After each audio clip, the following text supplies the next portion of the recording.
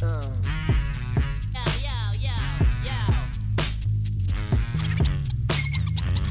take a couple uppers, I down a couple downers, but nothing compares to these blue and yellow. Welcome to PEM Currents, the Pediatric Emergency Medicine Podcast. As always, I'm your host, Brad Sobolewski, and this is the final and third episode of the third toxicology season that Suzanne Mazur, toxicologist from Seattle Children's, and I put together. And this episode focuses on iron toxicity. And most kids that ingest iron-containing products are fine, but some aren't, and you might not know who the sick ones are right away. So for the final episode of Season 3, Suzanne, take it away. Hello. Today I'm going to talk about pediatric iron poisoning. As you know, iron is frequently prescribed for prenatal anemia, other causes of anemia, and is widely available over the counter as well as a supplement. Annually, there are about 11,000 iron exposures in children younger than 6 years of age. But this actually used to be a lot worse, and due to some safety measures and improvements in packaging, the overall number of exposures in this age group, including major effects and death, have actually decreased when compared with the period from 1990 to 2000. Nevertheless, we do see kids who get really, really sick with iron toxicity, and this is due to both unintentional, usually in the toddler age group, and then also intentional iron ingestions. So we all need to know about the toxicity of iron supplements and how to deal with iron poisoning when we see it. There are lots of different formulations of iron that are prescribed and available over the counter. And each preparation has a different amount, or may have a different amount, of elemental iron in it. And when we think about iron toxicity, we really want to know the total dose that the patient received of elemental iron. So not the total dose of iron, but the total dose of elemental iron that's been ingested. Prenatal vitamins are famous for having the highest concentration of elemental iron per pill. And these are especially important to know about because, as you know, toddlers are often around pregnant parents. Somebody who has a newly born sibling or a pregnant mother is especially at risk of an accidental ingestion of prenatal iron or prenatal vitamins. We think about this in terms of elemental iron calculation, and if you have a product ingested, you can look at the bottle and see how much elemental iron is in each pill. There's a calculation that you can do that's easily found online, or even easier, call your local poison center and have them help you with a calculation of how much iron has been ingested. The mechanism of action of iron toxicity is actually direct cellular damage. Iron has a corrosive effect, so it can cause some GI bleeding and GI damage. Also, organ failure and lactic acidosis, along with the cellular damage that it causes in the body. So definitely iron is something to worry about when you see it's been ingested in a large amount. We get a little bit concerned when an amount higher than 20 milligrams per kilogram of elemental iron is ingested. Usually, we're very much more worried as the level increases. So 40 per kilo is kind of our trigger level at which almost everybody should have medical evaluation. And then 60 milligrams per kilo of elemental iron is generally thought to lead to severe toxicity. There are 5 stages of iron toxicity that are typically described. Stage 1, which usually happens the first 4 to 6 hours post-ingestion. Think about the GI tract. Usually these patients, if they have severe enough iron poisoning, will have a lot of vomiting. You can see hematemesis because of GI corrosive injury, as well as abdominal pain and diarrhea. If you have a child who does not display these symptoms of phase 1, like abdominal pain, vomiting, or diarrhea, and 6 hours have passed, then you're in the clear zone. Children who do not display phase 1 symptoms for 6 hours post-ingestion are unlikely to go on to have any further sequelae. But if you do see vomiting post-iron ingestion, you can consider that stage 1. Stage 2 is what really scares us as toxicologists. It usually happens sometime between 6 and 24 hours post-ingestion, and we call it the latent phase. But latent does not mean that nothing's happening. It just means they may not have any clinical symptoms. Usually those patients who have had vomiting in phase 1 may have resolution for a time of those GI symptoms, but ongoing acidosis and organ injuries are still occurring. If you have a patient with a very severe ingestion, they may skip the latent phase altogether. But don't be reassured necessarily if your patient starts out with vomiting and then suddenly gets better, because you just might be in stage 2, which typically, again, happens sometime in the window between 6 and 24 hours after ingestion of iron. So let's go on to stage 3. This is when stuff gets real. Stage 3 is usually starts sometime between 12 and 48 hours post-ingestion. And this is when they have continued acidosis, but also begin to have hepatic dysfunction, which is usually described or noticed because of coagulopathy, hypoglycemia, and hyperammonemia. They may also have hypotension and shock, and this is because the iron itself is cardiotoxic and has some negative inotropic properties as well as vasodilatory effects. These patients can also have hypovolemia because of the vomiting and the GI losses that have persisted or begun in phase 1. In stage 3, you also may see the GI symptoms return.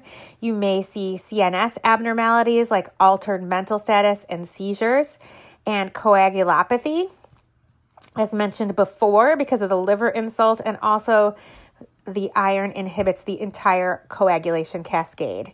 And they may even have acute lung injury or ARDS. So stage 3 is really, really bad. You will not miss this clinically. It's multisystem organ dysfunction or organ failure. And hopefully all of these patients will be caught during phase 1 or phase 2 of ingestion and not have to display these phase 3 findings. If you make it past stage 3 to stage 4, which is usually 2 to 3 days later, you may see hepatic failure because the liver actually concentrates the majority of the absorbed iron, and iron-induced hepatotoxicity is really, really bad. We usually only see this with severe ingestions, but it's something to be aware of, which is hepatic failure in stage 4. And then stage 5, which happens weeks after the ingestion, sometime between 2 and 8 weeks post-ingestion, can consist of GI damage like strictures, fistulas, and obstruction. So now let's talk about management. What do we do when we see an iron-poisoned patient? Well, the first thing to do is determine the dose of elemental iron that was ingested. And this can be challenging depending on what formulation was ingested and what specific preparation was ingested. But the easiest thing to do is call your local poison center or toxicologist to assist with this, as it does matter and it helps triage these patients into mild, moderate, and severe risk of toxicity. The lowest risk patients are those who have ingested less than 20 milligrams per kilo of elemental iron. Make sure this was accidental and not intentional, because if there is suicidal ideation, then the patient should be evaluated before being discharged. In addition to less than 20 per kilo of elemental iron ingested, not suicidal, we also want to make sure that the patient has been symptom-free after ingestion for a total of 6 hours, meaning no vomiting and no GI distress. If those criteria are met, the patient can likely be discharged. Otherwise, we go forward with studies. Some studies that may be useful include a serum iron level. There's no nomogram for iron toxicity. It's kind of a combination of the level, which is elevated, in addition to the mental status, the symptoms, and electrolytes and liver function tests. But that being said, a level of greater than 300 micrograms per deciliter of iron is concerning, and Above that, we worry about potential worsening toxicity. Usually, peak levels for toxicity occur around 4 or 6 hours post-ingestion. So that's the right time to measure your first iron level and talk to your toxicologist and poison center about the results. Other labs to consider when you're drawing the iron level include acetaminophen level, especially if this is an intentional ingestion, electrolytes, because renal function and glucose can be abnormal with severe iron ingestions, liver function tests, especially when the patients are very sick, because as we discussed before, iron can be concentrated in the liver and cause hepatic failure.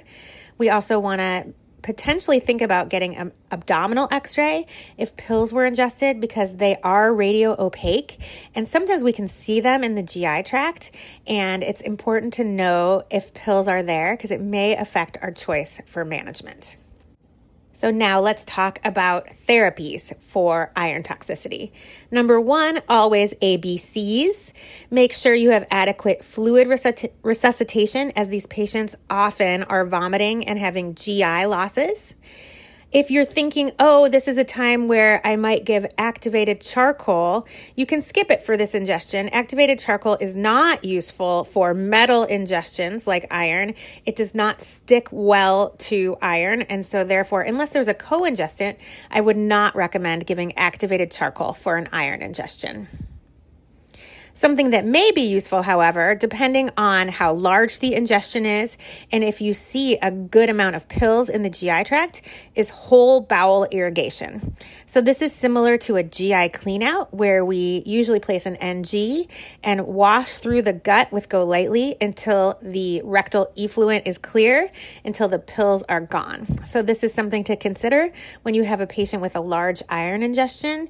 They need to be stable enough to tolerate a large amount of fluid going into their gut. So before starting this, it's reasonable to talk to a toxicologist and make sure that it's the right therapy for this patient. And finally, the relatively definitive treatment for a patient who has elevated iron levels and is sick with iron toxicity is chelation. And the chelator drug of choice in the U.S. is deferoxamine. It's an IV drug and it chelates iron, binds to iron, and lets it be excreted through the urine.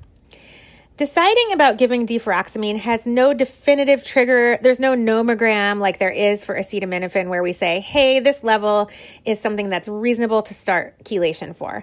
It's kind of a combination of elevated iron levels and the entire clinical picture. So usually I need to see an elevated iron level along with a patient who's having severe iron toxicity before I will recommend chelation with deferoxamine. We usually give this IV, and the rate is generally 15 milligrams per kilo per hour. Deferoxamine does have some side effects, the most important of which are hypotension, some abnormal vital signs. Both tachycardia and bradycardia have been reported with deferoxamine administration. Sometimes patients can get ARDS or acute respiratory distress with deferoxamine, so we have to monitor them very closely. And then also, this is a board's question, so remember this. There is a risk for Yersinia enterocolytica sepsis, both with iron toxicity, but also with prolonged treatment with deferoxamine. So we usually try to get the deferoxamine on and off within 48 hours so that we decrease the risk for Yersinia sepsis. When we use deferoxamine, will often cause red-looking urine. This is called by toxicologists sometimes vin rosé urine, and what you're seeing there is the complex of iron and deferoxamine combined being excreted in the urine. So when you see this, it's actually a reassuring sign that your chelation is working. In addition to this, we follow iron levels and we follow the patient clinically. So remember, fluid resuscitation, think about whole bowel irrigation, and consider chelation along with talking with your local toxicologist and poison center. So in summary, respect iron poisoning. It can be very severe. Have your poison center or toxicologist help you with calculating the amount per kilo of elemental iron that was ingested and go from there. Respect vomiting. If your patient is vomiting, don't just give Zofran and move on.